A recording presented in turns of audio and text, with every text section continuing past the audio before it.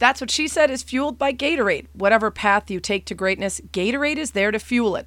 Greatness starts with G. Don't forget to check out DC and RC, featuring UFC legend Daniel Cormier and Super Bowl champion Ryan Clark, both Louisiana natives, as they hang out and kick around the hottest topics from across the world of MMA and preview and review the most important fight cards and storylines. ESPN Plus subscribers join an ESPN Plus Fantasy Football League now for a chance to win $250,000. Sweepstakes is U.S. only, 18 or older, no purchase necessary. Visit ESPN.com/ESPN Plus Football Rules for full details and official rules.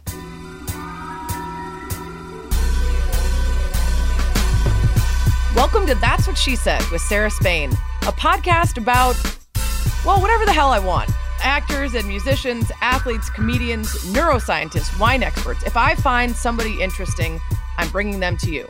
We'll talk about how they became who they are, how they found success, battled failures, and how they ended up here, talking to me. Hi, I'm Billie Jean King, and my dilemma is what it's always been, time. Time's always running out, and I've always had a sense of urgency since I was a baby, so now it's real. I mean, real. I mean, it's always felt real, but now it's crazy real. I'm 77, so I'm like ticked off that I'm not 20 or 17. I'd like to be 17 and have all this knowledge and all this experience, and then let's go keep changing the world. Oh, well, Billie, I can't imagine how it must feel in your 70s and for someone as accomplished as you are, because I already feel that way now. And, at the deepest levels, I felt it especially last year during the conversations post George Floyd. That sort of combined with my reaction to reading Glennon Doyle's Untamed. There was just so much swirling in my head about the ways that I'd been conditioned to see race or gender, all sorts of other things, and the ways the systems of our society were built to hold back the marginalized and keep white men in power, to limit women and people of color and LGBTQ plus people of certain religions, all the ways that we've sort of been discouraged from asking questions, digging deeper, or seeking change from the way things have always been done. And I wanted to go back to being a teenager. I wanted to be armed with my 30-something epiphanies about life, about inequalities and injustice. And it made me angry that it was taking me so long to get around to really better understanding these things, to listening to the right people, to reading the right things. And it made me so frustrated on behalf of the people who are doing the work every day to make change in terms of equality across gender, race, religion, everything else, that it feels like each generation somehow has to start fresh. There is a movement forward every day, and that is reflected when these bursts of news or moments of violence or otherwise sort of get us really invested in talking about it again. But it's not enough. We still take those steps back and restart in spaces that we shouldn't have to go back to. And part of that is generations learning about these things later in life. And then the system and society and the way we've always done things is indoctrinated a whole nother generation of young people until they age into really seeing things for what they are. And I wish we could all start younger. So man, it is just so difficult for people to see that endorsing the status quo, pushing back on a change that's wanted, reacting negatively to the people who look to open up your eyes and ask for better, that's as much of an agenda as the activists and change makers that are so often painted as rebellious or outrageous or even unhinged or unwell just for having an agenda that calls for change and wanting to rethink what's always been done. The people who want the status quo have as much of an agenda. We just don't know how to talk about it the same way. That choice to be neutral or silent and support what is instead of what could be, we don't address it. And, also heartbreaking in terms of time is there's just not enough time to read all the books or hear all the music, see all the places, meet all the people, taste all the foods. So I have to say, I don't have a solution for our lack of time, but I do have some perspective on it. And I would say we suffer from the blessing of being optimistic and happy enough to see every minute on this earth as a gift and to wish for endless more of it. And, for some people, life is about powering through, even though there's inevitable suffering and pain. And through no fault of their own, a lot of people, life is really hard. And so it's about finding the joy to keep you pushing through. And for the lucky ones, it's about the joy of every moment and powering through, even though there's endless moments of happiness we won't have time for. And what a great gift to want for more. So no solution, but just perspective. That's what she said. I usually keep my guest bios pretty short, but I want us all to truly recognize the accomplishments of this week's guest, Billie Jean King. You can hear the name and, of course, conjure up all of the wins and acclaim and activism, but I guarantee you there are things that would top anyone's resume, the very top of their resume, that you don't even know Billie Jean King can boast. So here's the short version. It's still quite long, but she deserves it. Named one of the 100 most important Americans of the 20th century by Life magazine, a 2009 recipient of the Presidential Medal of Freedom. She's the founder of the Billie Jean King Leadership Initiative, founder of the Women's Tennis Association, WTA, founder of the Women's Sports Foundation, part of the ownership group of the Dodgers, Sparks, and Angel City FC. In September of 2020, she became the first woman to have an annual global team sports event named in her honor when Fed Cup, the Women's World Cup of Tennis, was rebranded as the Billie Jean King Cup. The National Tennis Center, home of the U.S. Open, was renamed the USTA Billie Jean King National Tennis Center in 2006. In 2017, you saw the film Battle of the Sexes, depicting the cultural and social impact of her match with Bobby Riggs. In 2018, she received a Lifetime Achievement Award as part of the prestigious BBC Sports Personality of the Year Awards. 2019, her California roots were recognized with the Billie Jean King Main Library in her hometown of Long Beach. 2020, she got her own Barbie doll as part of the Mattel Inspiring Women series. 2021, she received the Laureus Lifetime Achievement Award. She's on the board for the Women's Sports Foundation. She's an Adidas Global Ambassador, past member of the board of the Elton John AIDS Foundation, past member of the Presidential Council on Fitness, Sports, and Nutrition. And she has a new book out now, today, written with Jonette Howard and Marianne Vollers, called All In, an Autobiography. I didn't even touch on so many other things I could. One of the greatest tennis players of all time, a true change maker, a legend, and we could have talked forever. Her memory, incredible. The color of her first tennis racket, dates of important moments, remembering at 12 years old this epiphany that she had about the elitist and racist patriarchy of the tennis world and why she wanted to change it. We also talked about how her ex-husband, Larry King, who is not that Larry King, was able to help her see the inequities for women and fight for more at a very young age. How coming to terms with her sexuality and coming out was so difficult for her. Things you've never heard, like her desire to be best friends with Snoop Dogg and the former #1 R&B song that she inspired. Her book is over 400 pages long, so you know that this interview could have gone on for hours. We got in what we could fit in. Hope you enjoy it. That's what she said. Let's start at the beginning. I know you grew up in a family that was really into sports. You actually played football growing up, but I read that your mom wanted you to try something more ladylike. We're playing football out in the front, and we played in the street in those days a lot. And so she said, "Billie, would you come in here, please, to the house?" And I go, "Okay." I walk in. She goes, I was about 10, I think, or 11, maybe. Anyway, I'm right about in there.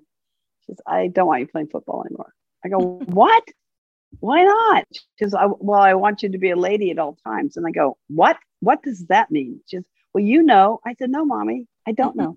So she couldn't really answer it either. So anyway, I stopped playing football to keep her happy. And maybe it was a blessing in disguise. And, if Susan Williams hadn't asked me to play tennis in 5th grade, she sat right next to me. Her dad had just been transferred. Thank you, God. And she said, "Do you want to play tennis?" And I said, "What's tennis?" Because, I grew up in team sports. I love basketball. I loved softball. So we went out and played, at her country club. And I'm thinking, oh, this is nice. My dad's a firefighter. No way I'm going to be playing at a club.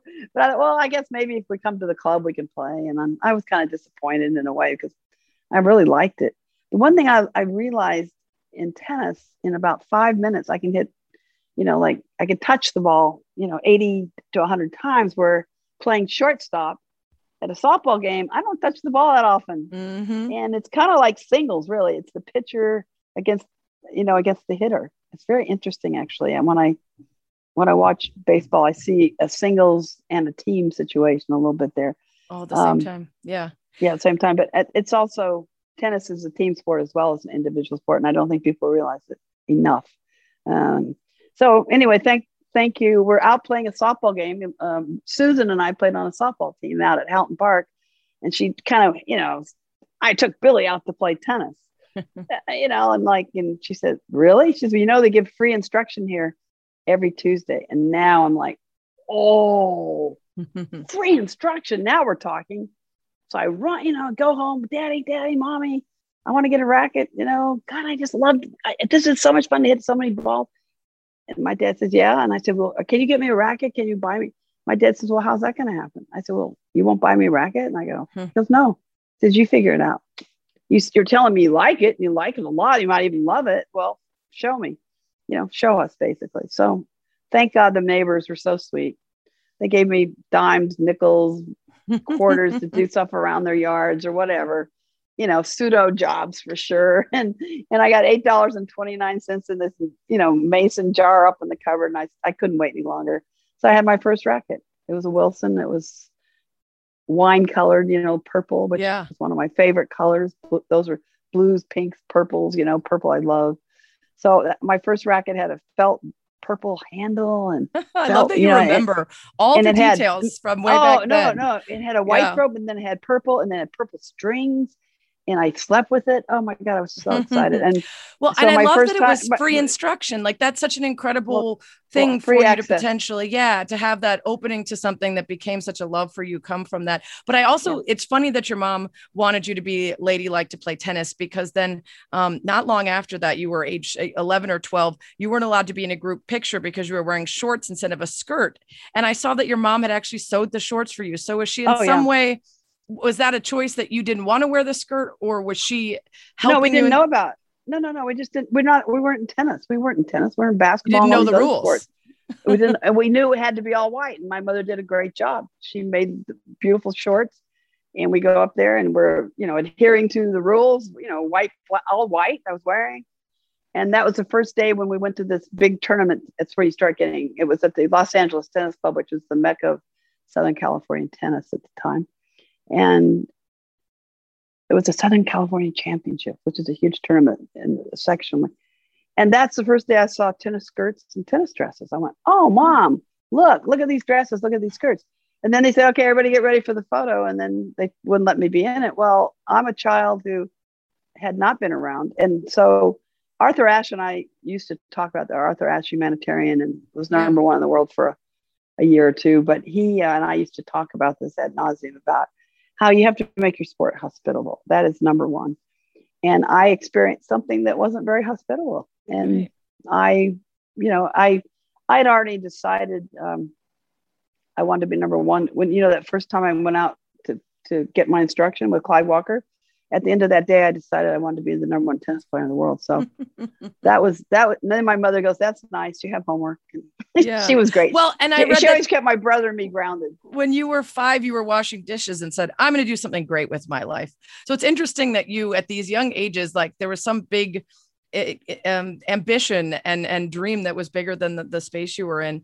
And I think I'm starting to put together, I was going to ask you at the age of 24, you were already so verbal and critical about the elitism of the sport. And that, I guess, stems from that very early experience of realizing that those who maybe don't understand it or weren't accustomed to it might feel unwelcome. That's the constant challenge. You want to make sure those experiences do shape your life. There's no question. But at 12 years old, I had my epiphany, which really shaped my entire life. And I was sitting at the Los Angeles Tennis Club, daydreaming. It was kind of late in the day. And I started noticing that everybody who played tennis was white, wore white shoes, white clothes, played with white balls. Everybody played with white. And I said, where's everybody else? And I've been really affected by watching television where, like Ruby Bridge, well, this is after actually, Ruby Bridges was 1960, but even before, when the Little Rock Nine couldn't go, to class, board versus education. I mean, all these things. And I'm living in Long Beach, California, and watching this on television. And television was the first huge equalizer, because whether you're a poor child or a rich child, most people eventually had a TV, or you go to your neighbor's TV. That was a big, big deal. And you'd see these things and you just knew it wasn't right. I'd say to my mom and dad, why can't they go to school? I don't understand. And then finally, of course, a wake up call. My dad said, because they're Negro. I said, you mean because of their color? He said, yes. And I said, I don't understand that. That just, to me, is just ridiculous. So anyway, I'm at 12, and I just started playing tennis, and I just asked myself, where's everybody else? And I promised myself that day, I'll never forget it, that I would fight for equality the rest of my life. That was going to be it. And I knew I was so lucky to be in tennis because it was all over the world, though. It wasn't just in the US. And I just knew as a child, that was an extra to have that this wasn't just, this is all over the world. I get to travel if I'm good enough. And I knew I had to be number one, especially as a girl, because people do not listen to women. So I knew already as a 11, 12, 13-year-old that we were second class citizens. And then my sisters of color have it worse. And I thought, wow, there's so much to do in this world. So let's go. But I knew tennis was the ticket. And I knew I was very lucky that first that God gave Randy me the coordination that we had. Then we had parents who gave us time and space. I mean, they were the opposite of helicopter parents. Right. I know, but there's too many of them. And that's why the kids don't succeed. There are. So what's not just sports, we're talking about across the board. Everything. Yeah. Great. Yeah. Helicopter and now the snowplow parents where they clear the snowplow for everything, which is just as bad. I think you also reinforce that idea of being second class or understanding the things that you would need to change, not just for issues of race, but of gender. In part, you talk about, you met your husband, your ex-husband, Larry King, in the library at college. And that you credit him a bit with your feminism because he said to you, I'm here on a scholarship because I'm a man and you're not because you're a woman. And you're the best known person in the whole school. And you're the best jock in the whole school. And this is ridiculous.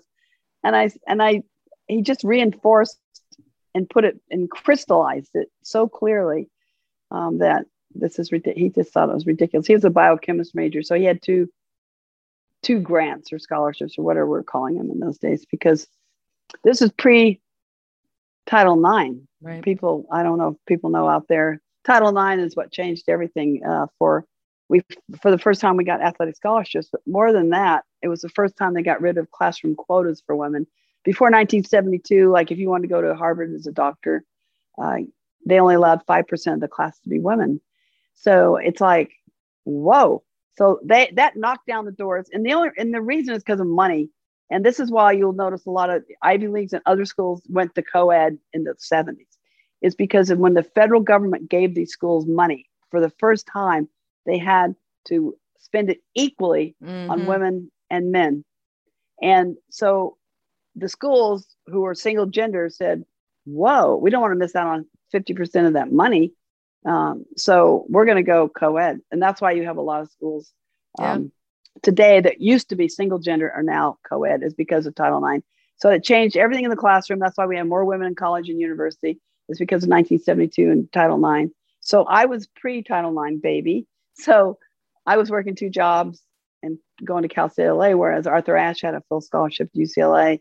Stan Smith, who was also number one, eventually had a full scholarship to Southern California. And you didn't see anybody belly aching or standing up for us or worrying about us. Now, if it had been reversed, can you imagine if I had the scholarship and Arthur and Stan didn't? Can you imagine the ruckus? Oh my God. Well, so I want to ask about that, because that's one of the things that's so impressive to me about you and that I want to learn from, because as a woman who works in a male dominated field, as a woman who, like you, is a co-owner of an NWSL team. You guys aren't I know in that. play You're yet, Chicago. so, Well done. Yeah. When Angel City starts, we'll be rivals. But for now, I can still appreciate your squad. Yeah, but we're all in this together, which is good. That's and this right. is great that we invested. I want more and more women to invest. That's why Ilana, my partner, and I invested in the football. And we also are part owner of the Dodgers. So we're out the Sparks, in LA. right? The LA Sparks too? Yes, Sparks too. And I'm from Long Beach. Ilana's from South Africa, and she was number one in the world in doubles. Really great business person, very good at sales, very good at putting things together. But we want to invest more and more into women-owned businesses and also male-owned businesses. That's the Dodgers is very male-owned. In fact, we're probably get in the room. Yeah, if we're the only women directly, unless you're a wife of one of the guys. But those wives are one of them particularly is fantastic. So very involved. Very so involved. I wanted to ask about that because as I'm to your point about time and your dilemma, it does feel like when we talk about conversations of race and gender equality and LGBTQIA rights, there is a recycling of some of the same fights generation after generation, and people grow up for sure. And you do move the conversation further with each step so that your starting place is hopefully ahead of where it was before, but you do feel like you're starting over. And as I'm fighting these fights, I feel like it's so long overdue. And yet there's people that are just so angry about the idea of women being in these spaces and places. So I'm curious how before Title IX, before women's professional sports leagues were a thing, before it was even really accepted for women to be ambitious athletes, what was inside of you, or maybe what were you raised with, or to what do you attribute your ability to look at the landscape and say, I don't really give a shit if this exists yet, or if anyone else is going to be in the fight with me, I'm going to do it. Well, it's not an I thing. It's really a we thing, because you can't really do it alone, especially big changes. You need it as a group, but then that's where you as a person go out and lobby and get the people with you, and they help shape your ideas, because they also have great information you maybe hadn't thought about. So you come up with a better idea because you get input from a lot of different sources. So it's that 12-year-old epiphany. Like, we were in amateur tennis. I hate the word amateur. If you're going to get paid, and we were getting $14 a day or 28, and then sometimes we get money under the table. So first got in trouble because we fought or I did, and I was yelling because by now I'm number one in the 60, like 66, 67. Pro tennis started in 68. So ESPN hasn't started yet. That was 70. What was that? 75, 76? I think so, yeah. I was pretty much finished by the time they got started. But no, it was a long haul, but it was getting people together, and it was a lot of sources. But there's something out on Audible called The Dollar Rebellion. It's about the 9 of us. 9, we're called the original 9. We just got inducted into the Hall of Fame, the International Tennis Hall of Fame last week. And congrats. That was so great, because we had 7 out of 9 there, and all 9 of us are still alive. But the thing is, we are the reason there is women's professional tennis today. We are the reason tennis is the leader. We're still relevant. That moment when we signed a $1 contract with Gladys Hellman, who was publisher of World Tennis Magazine, without that moment, women's tennis would not be where it is today. The reason Naomi Osaka, who's playing, the reason she made $55 million last year is because of that $1 contract. Okay. Yeah. It's totally connected.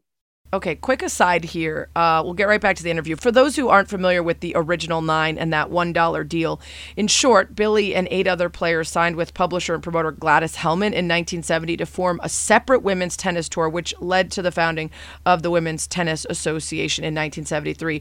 And it was then, nearly 50 years ago, that Billie successfully pushed the U.S. Open to start offering equal prize money to women. A half century ago, again. I'm telling you, this woman was demanding what was fair and equal. You look at tennis, you look at the way women are embraced, supported, beloved, and are an equal draw, if not bigger at times, to the men.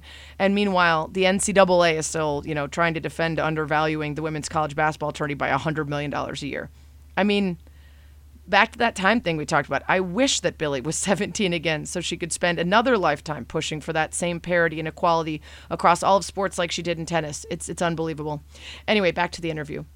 Ilana and I are working in other sports. Our company, Billie Jean King Enterprises, is also doing DE&I for companies, which we're doing a lot, trying to go in and look at the culture of companies. For instance, at work, 46% of, my community, the gay community, the LGBTQ plus, AI, whatever, it's like 46% of us still are in the closet at work. Mm-hmm. And if you cannot be your authentic self, you don't get as much done. You're always tense. I mean, I was tense. I had a terrible journey with my sexuality. It was terrible. It was like, I wouldn't wish it on my worst enemy. And now today, when people come out, it's celebrated. And I'm like, mm-hmm. Yay. I'm so excited, because finally it's okay. It wasn't okay. I mean, I got killed. I lost all my sponsorship. I was called horrible. I lost a lot of money. I lost a lot of future money. That would not happen today. In fact, they probably would make money today. So because of it. And so I love it. now I make money because I'm a lesbian sometimes because Well, we need someone from the LGBTQ community to come in and talk and do a conversation. And if you want to look at my journey versus each person's got their own journey, that it was terrible. And can you imagine the generations before me and the people, shoulders I stand on? I just can't fathom how hard it must have been. Well, I want to ask you about that because I was reading that it wasn't even really your choice, right? So two things. Here, I'll tell you two things. I was outed, but before that, during the 70s, when I was trying to figure things out, I was told, if I say one thing, we will not have a tour. Okay. Yeah. So when you're told you're not even going to have a women's professional tennis tour, if you start to speak out, that's not just about me anymore. That is about all of us. So I had that as well coming at me. Plus the culture at the time was not very accepting. In fact, not at all. In fact, even the psychiatry community didn't say we're okay until like about 75-ish, I think, in the book, or 74, 75 in there. I've got it in my book. So we weren't considered okie dokie or considered like something wasn't right or deviant. But that's such an incredibly personal thing to come to terms with and then to want to share with people. And there were two moments in your life that really stood out to me that weren't your choice. One was your husband sharing with Ms. Magazine that you had an abortion. And it comes out in the magazine as this female empowerment thing, but it wasn't your choice to tell them that. And then a decade later, you're still dealing with this in that you become the first prominent female professional athlete to come out, but not because of choice, because of an issue with a former girlfriend who was, a lawsuit or whatever. So now you have these two incredible moments where you're publicly talking about things that there's going to be a lot of consternation and perhaps criticism, and neither were by choice. So how do you have the strength to react in those moments and take control of your own story? With difficulty. I probably still try to figure that out sometimes. Just I think it was meant to be, and I want to use it in a positive way. I want to use my negative experience in a positive way, like trying to help people come out on their own terms and a person should only come out when they're ready to come out. And that should be it. Now, to be there for them and support them is one thing, but I would never out somebody. I would never force somebody out because it's a very personal, deep thing. And to some kids, they go, oh, it wasn't that hard at all. And I'm thinking, that's great. I'm not going to, I just say that's wonderful. I think it's wonderful. And, but you listen, our trans, what they're going through, I just go crazy with that. That's another challenge. And, the Women's Sports Foundation, which I founded in 1974, is very much trying to help girls and women in sports at the local level, as well as issues. And the trans issue right now of having trans athletes be able to participate, it's tough because trying to do the right thing. What is right? And so I'm talking, I'm constantly talking to scientists. I don't think we know enough yet about as far as the sports. But the point is what I want for our trans community is that they get a chance to play. Right. Inclusivity. And compete. Start with I want them to find a way. And because of all the prejudice out there and these stupid state laws, so I just spent an hour and a half on the phone the other day. Lana and I did with the Women's Sports Foundation, got people that are in the know in this area, because I'm constantly trying to learn, because I know I don't know enough. I'm totally ignorant on all these different issues, and I keep trying to learn. And so that was really great to just listen.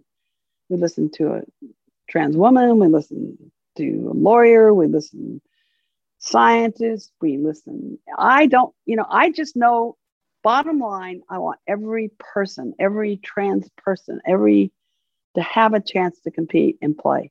Just like we did with women, ahead of that, with women's tennis. But even we had Renee Richards. With Renee Richards, and you got greatly criticized from your peers like Chrissy Everett and Martina Navratilova. And you said at the time, all women should stick together. And that's in 77. There are people now who would argue against saying all women about a trans woman. And you were doing it in the 70s. And yeah, that's true. Is it difficult for you now? Because I've really loved the way the Women's Sports Foundation has reacted. I actually did a podcast myself with experts in the field to better get out the truth about, especially youth trans participation and all the false equivalencies and all the statistics that are based on nothing.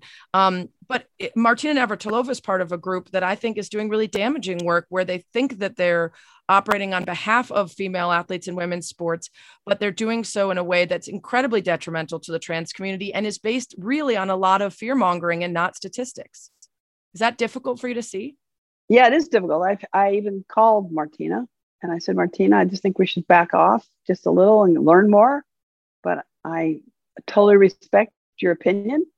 I don't agree. I don't know what I think. You may be right. You may be right. I don't know. The point is, I want every person, every trans person, everybody to have a chance to compete and play. Just like when we started women's professional tennis, which you and Chris Everett were fantastic and helped us so much, but also were the first generation of, it was there for you.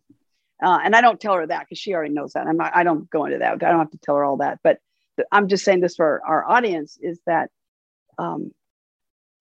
they were our first generation of professionals. We're the transition generation that took tennis from amateurism to professionalism. We're the ones, the original 9, plus all the other women and people and men who tried to help. So I said, this is a little bit like that. It's that I think we all need more information. And I want to listen to trans athletes. I want to listen to trans people. They are the ones who experience it. Now, Renee went along with Martina, Dr. Richards, and she's my ophthalmologist, by the way. Andy Lawn is my ophthalmologist. She's in her 80s. She's retired basically, but still works one day a week in upstate New York. So we still go to her. And we love her. She's a great friend. But she went along with Martina, but I'm not so sure she really looked. I don't know. But she said, well, if I'd been younger and you have to be off of this, you go through this transition at least 4 years you shouldn't do that. And she said, well, if I'd been younger, I would have killed all of you. I would have beaten you so badly. And I'm like, I'm listening. This is so, I'm listening because I'm always trying to learn. Right. So I don't know what the right answer is. I do talk to a scientist, Katrina, what's her last name? Kakarsis, I think, in San Francisco. I'm always asking her, how's it going? But they've done studies, quite frankly, where men who have won gold medals at the Olympics would be considered on their testosterone levels would be considered female. So I think the how we the metabolism of testosterone, the metabolism of every other part of us, I think there's way too much put on testosterone as the ultimate decider in someone's athletic ability, and science tells us otherwise. Yeah, well, it is a factor, but it's not. It's not the holy grail, right? Correct. And also, we only assign that arbitrary number to decide when a woman has passed over into no longer being woman enough to compete. We never care if a man has enough natural testosterone to win everything. It's because we want to set barriers on what women can achieve, but we're always amazed and delighted at the heights that men can reach. But with women, it's always, this can't be right. Something must be wrong. Let's go ahead and regulate this. Well, people want to keep us down a lot, and they shouldn't do that because, the brain power is the greatest natural resource we have of any country, any place in the world. And don't ever exclude 50% of the population. It's just dumb. And now we live in a non-binary world, so I can't even say it in that way anymore. I can't say 50%. So every time I say something, I go, wait a minute, that's not quite right either. But it's all right. We're learning. That's the key.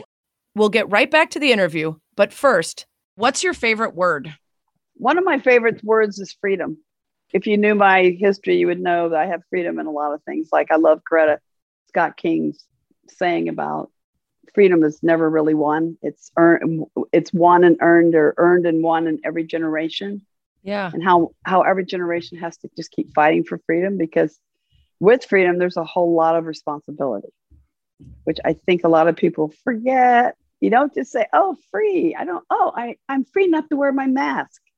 Really? Yeah, you pretty much nailed it there, Billy. The mic drop on the favorite word, freedom. It's a great word. From the Old English, power of self-determination, state of free will, emancipation from slavery, deliverance. You said a lot, and I would add only, it is a word not to be co-opted by those who forget that there's responsibility in freedom. Every choice you are free to make has consequences for others too. It's an important part of freedom. Speaking of great words, you're going to learn today. The word of the week is...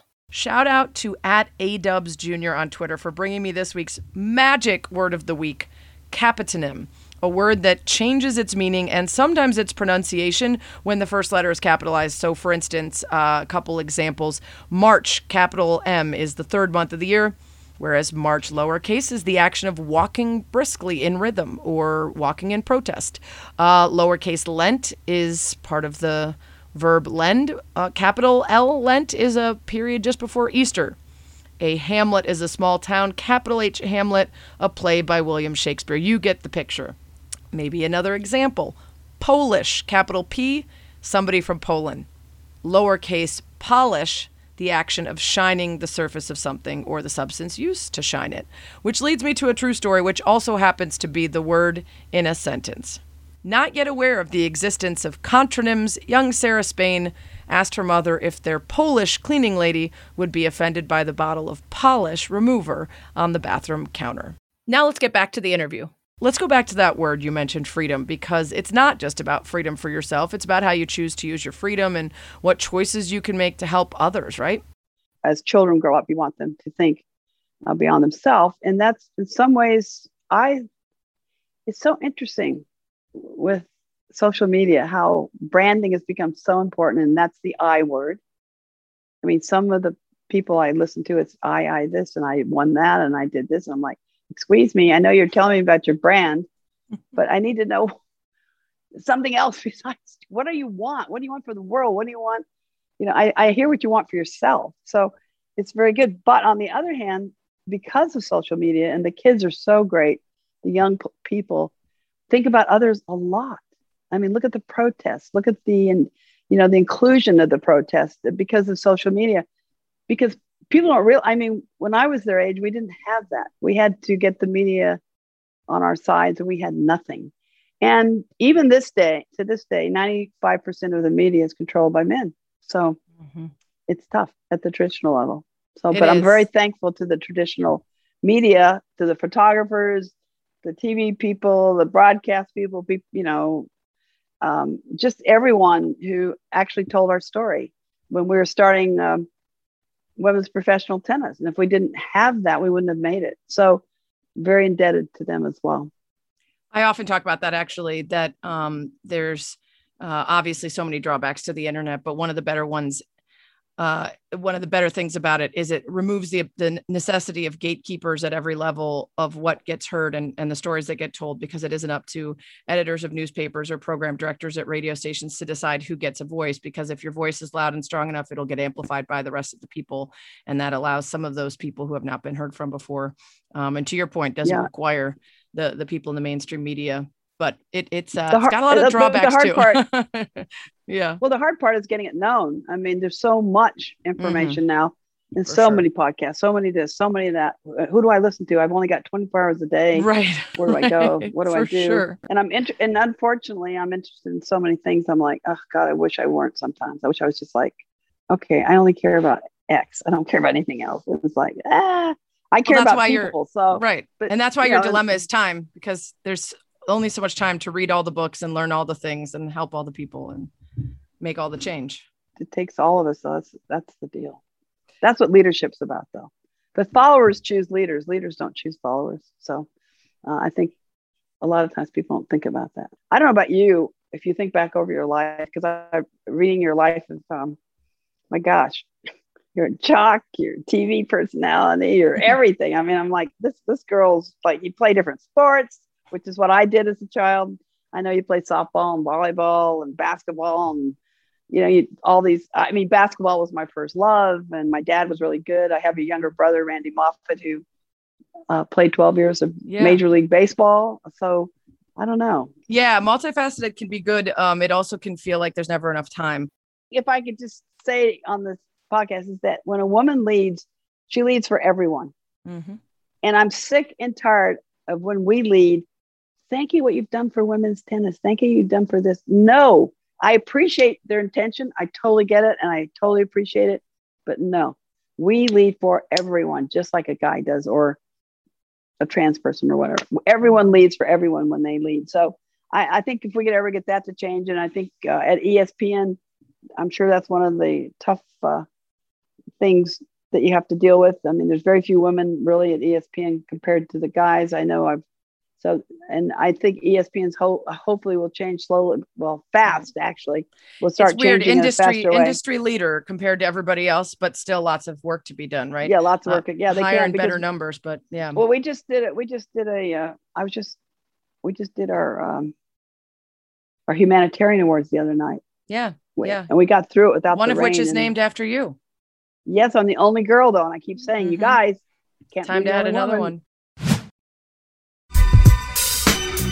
So I want to ask about, because like I was going through your bio and there's just a million, and like we just talked about, you're the first woman to have, the ESPN Humanitarian Award named after you, first to coach a co-ed team in pro sports, first to be a commissioner in professional sports history, to win U.S. singles titles on all four surfaces, to reach get the Presidential Medal of Freedom. It's just like an endless array. You could go on and on and on.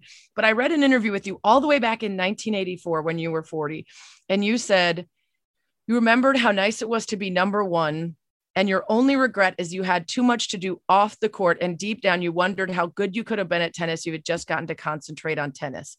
Do you still feel that way? Because it doesn't feel like you regretted all the work that you've done, but to the point of time, maybe you wish you could have cloned yourself and had one that focused on the tennis and one that did all the other stuff. Exactly right. Perfect, Sarah. That's just exactly right. Well, Chris Everett's always really sweet. She always talks about how often I would go to a sponsor meeting in the morning and then play a match and wonder why I wasn't 100%. Mm-hmm. She played me in Philadelphia one year, and after the match, she goes, are you okay? I said, no, I'm great. And then she found out later from people, she was in New York today trying to bring home a sponsor for all of us. And then she took the train down here and played you. And she went, oh my God, no wonder. Okay. So Chris has been really very sweet. Martina, those two did help tennis so much, because when they came along, their rivalry just cemented women's professional tennis. I mean, it was they were amazing, and they took the game to another level. I want to talk about I was on Pritikin in the 70s. The media could care less about what I was eating, what I was doing. But then you fast forward 10 years when now Martina's doing her thing, and they're going, oh my God, she's revolutionized all these things, but the media, the people were ready to hear it too. But yeah, Martina was such a great jock. She's definitely the best singles, doubles, and mixed player ever to have lived. She's left-handed, which caused a lot of people challenges, but I like lefties because they go into my strength, but most people do not. And fewer left-handers in those days than there are now on the women's tour. So you didn't see the spin as often. It's the opposite of everything. Well, I think it was Martina that you were talking about. You said you were watching her and thinking, well, that was nice when I was number one, and I'm looking how great she is. And you had all these other focuses, which, to your point, you're just talking about doing the meetings and stuff. I was amazed to learn after all these years. I never knew that your Battle of the Sexes with Bobby Riggs was like in the middle of another tournament. You had, I mean, it was a day before another match. It was not its own special thing. So beyond the actual physical tennis you had to play, it was the pageantry and the emotional energy of being brought in on the, the men carrying you on a thing and all the Egyptian litter, I call it. Egyptian litter. That's the word. I can never think of it. But I want to ask about the mental pressure of that, because the upside of that was huge, and the downside was, let me just walk right in and prove to everyone what they think about women, that we're less than and we can't. How did you steel yourself for something that could have gone so poorly? Well, this happened in 1973. It happened September 20th, 1973. And 73 was a very pivotal year in our sport. The men had just started their association the year before. We finally got our Women's Tennis Association. Yes! 4 days before Wimbledon. And Bobby had followed me around for 2 years, bugging the heck out of me to play. I kept saying, I don't have time. I'm trying to make the women's tour happen. He goes, oh no, we make lots of money. It's not about money for me. Don't you understand? It's about history. It's about developing something for the future. And he goes, oh, we'll make lots of money. And so anyway, he went to Chris Everett, he went to Nancy Ritchie, he went to these other players. And finally, Margaret Court, Australian, said, I'll play you because the money was good. So today it would sound like a pittance, but then it sounded like a ton. And so I was in the elevator with her when she had told me she was going to play him, and I gulped and I said, Margaret, this is not a tennis match. This is cultural. It's about social change. It's about, you have to win. And I remember, this is an elevator, so I got to say these really quickly because it's only about 5 stories, right? So she gets out to go get a car. I go, Margaret, just going to tell you one thing. You have to win this match, okay? She was, okay. Well, she lost 6-2, 6-1. She got killed on Mother's Day. And I said to Larry, my former husband at the time, I said, Larry, she's not going to lose. She should kill him, okay? She should. But if she doesn't, if there's that 1% chance she doesn't, I do have to play him. I won't have a choice because he's making so much noise.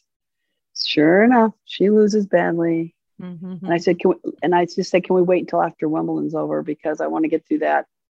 And then we can announce it. So that's what we did. It's in the book, actually, if you read it.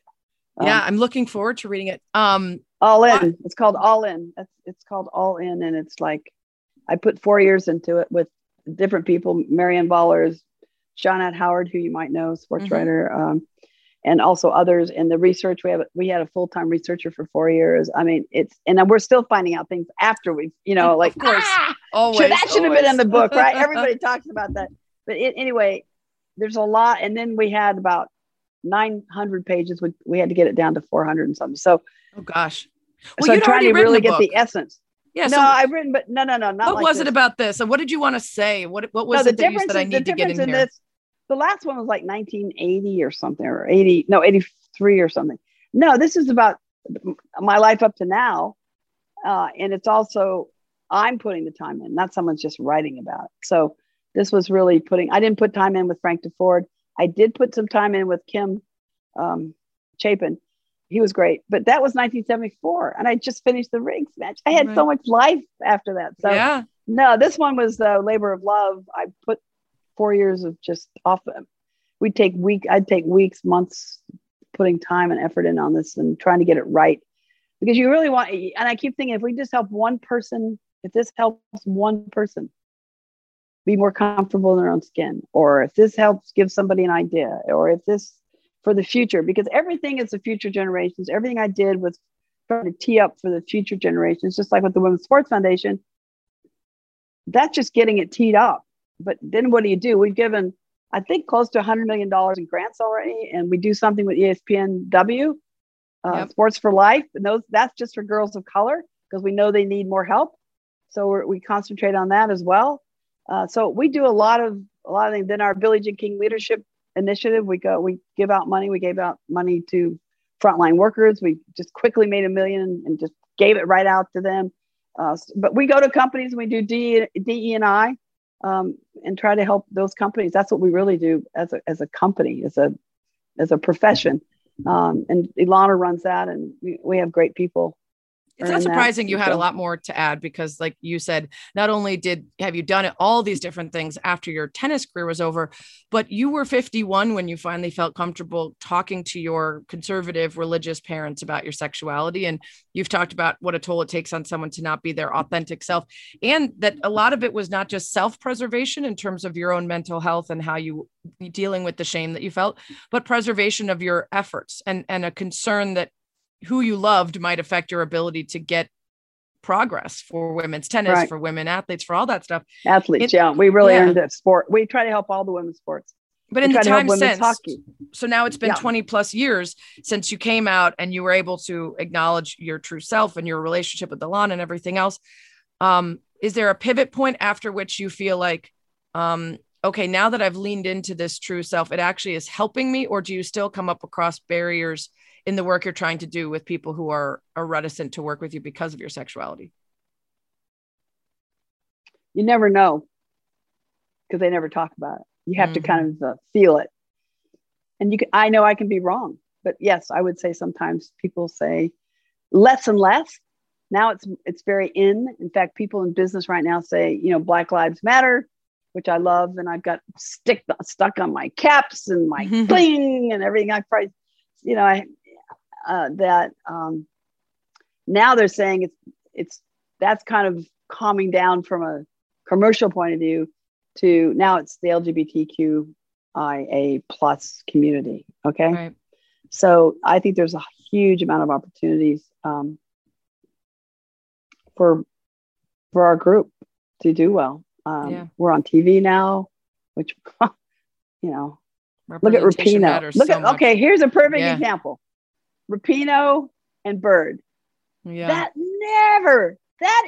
I am so happy. I celebrate every time I see them, one of them or either of them or both together, because they are the epitome. And then also our women of color with the WNBA and also in tennis, when we started the tour back in the old days, we made sure we had women of color on the tour. And Bonnie Logan, and Sylvia Hooks and Ann Koger were our first 3 women of color.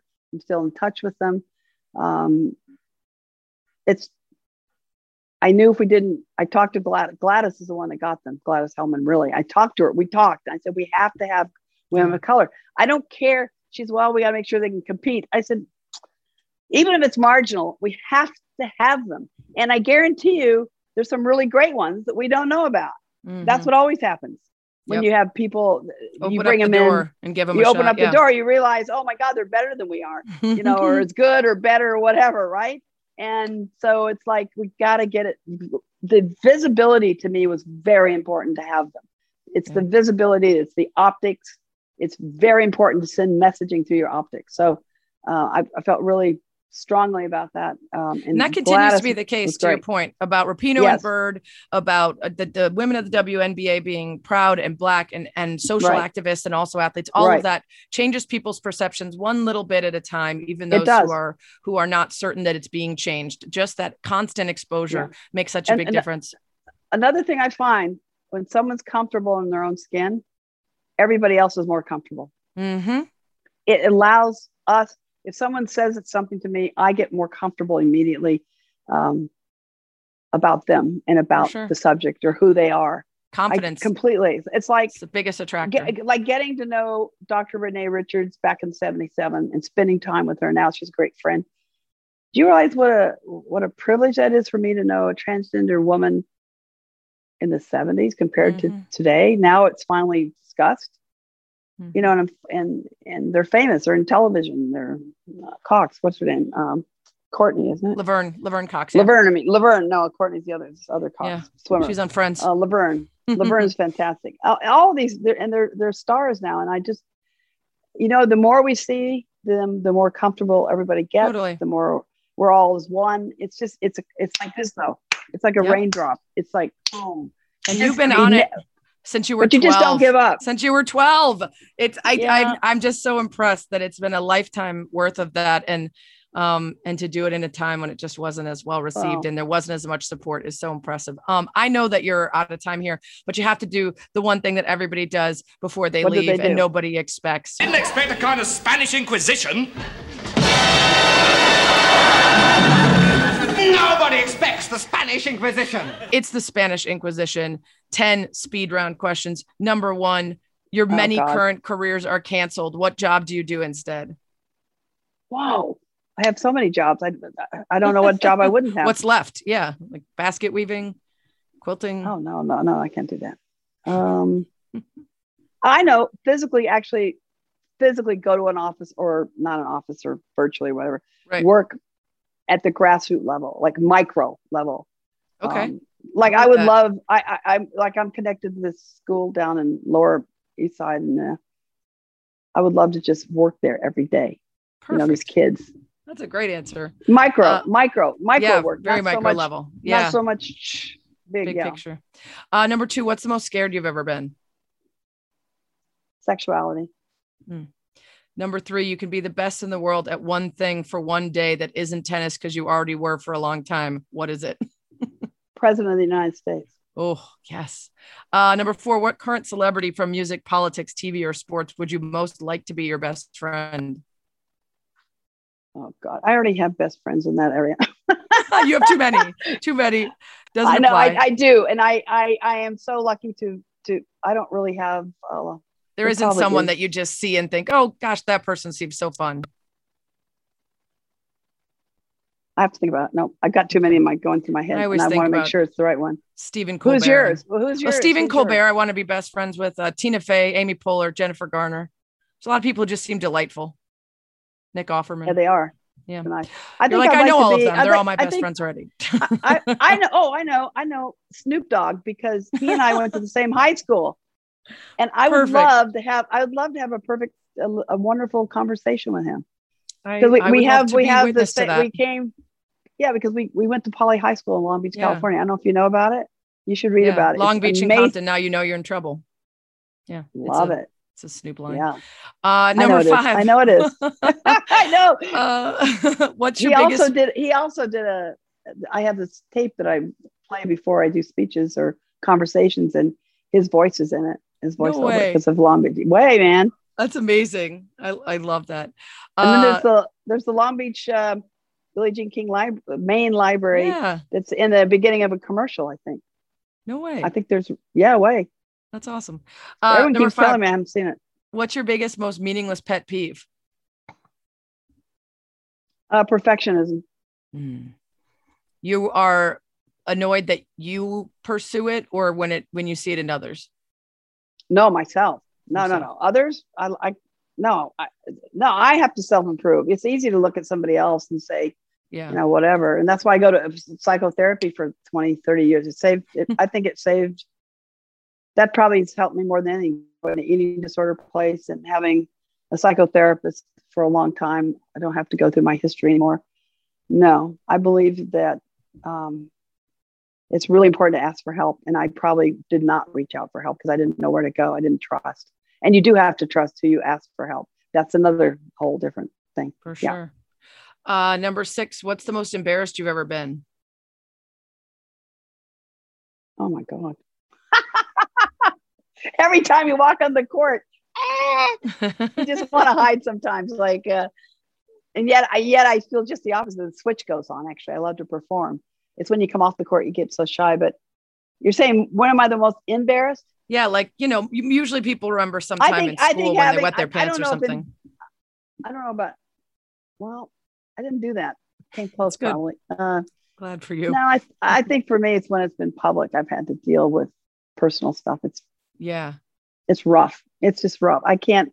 I bet. I don't know if embarrassed is quite the right word, though. Yeah, it probably is, though.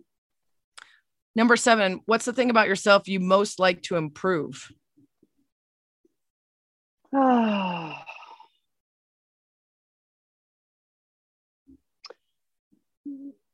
Get rid of, especially if I'm talking to another person, get rid of being such a perfectionist.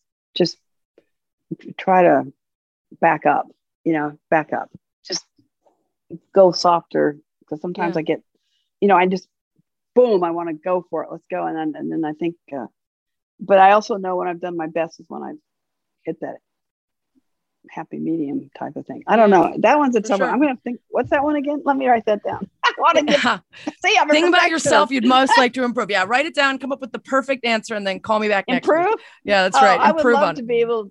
How about eat less? I love to eat, man. I love my sugar. If I can go off sugar, I'm not going off of it. I've decided. Don't do it. You know what? Life's too short. Yeah. I'm not doing it.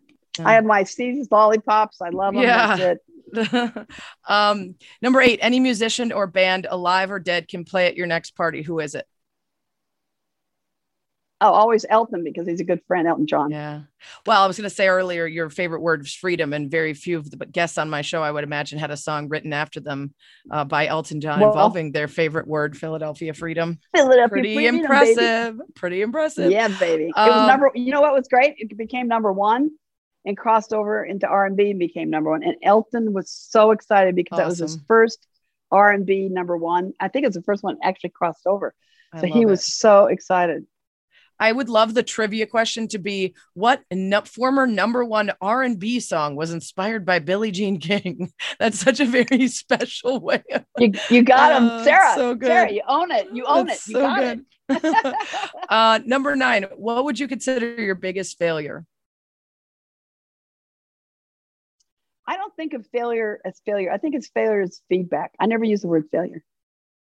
I call it feedback. What would you consider your best moment of feedback?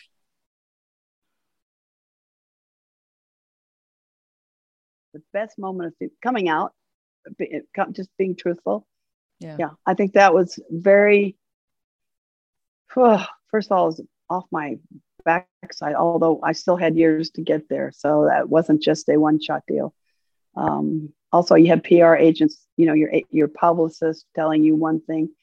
You have a team of people around you that tell you a lot of things. That was good and bad. So right. Those things. So no, I don't know.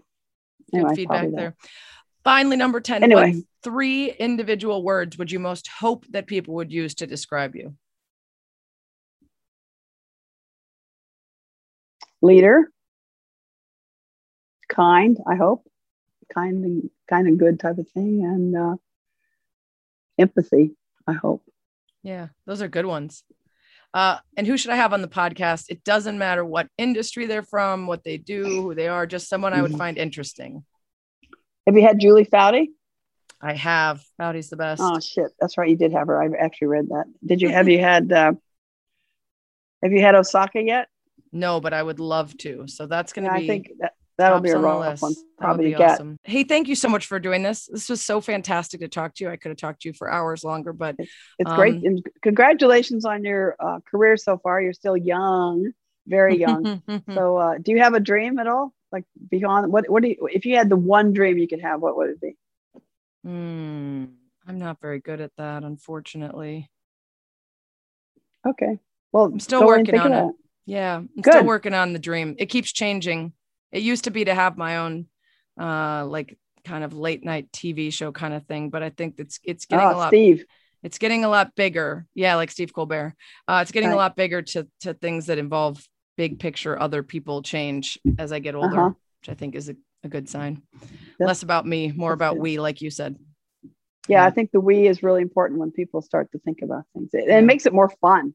It's totally more fun than more rewarding thing. For sure. Oh, it's just more fun to be with. Well, if you love people, I love people. So yeah. Thank you so much for doing this. I know you're busy and appreciate so much the time and for setting it up. All right. Thanks a lot, Sarah. I hope I get to see you in the future. Yeah, for sure. At a Red Stars Angel City game. Yeah, right. Keep going for it. That's what she said. Oh, yeah. One more thing. This is a place for rants or raves or to tell you to read something, watch something, check something out, whatever's on my mind. And I think it's quite clear what's on my mind. Go read Billie Jean King's book, All In. It's out now. What a powerhouse. What a force. We, men, women, non-binary people, as she mentioned, she's led all of us, and we owe her a debt of gratitude, and we owe her the drive and passion to take up her causes and keep the ball moving in the right direction. Eventually, she will run out of time. We need to use our limited time to keep pushing and fighting the way she has since she was 12 years old for the things that matter most. What a queen. You can always tweet me at Sarah Spain if you've got guest suggestions, questions, or more. You should always go to the iTunes or podcast app, subscribe to That's What She Said with Sarah Spain, rate it 5 stars, please, and give a review. Thanks as always for lasting about an hour with me. That's what she said.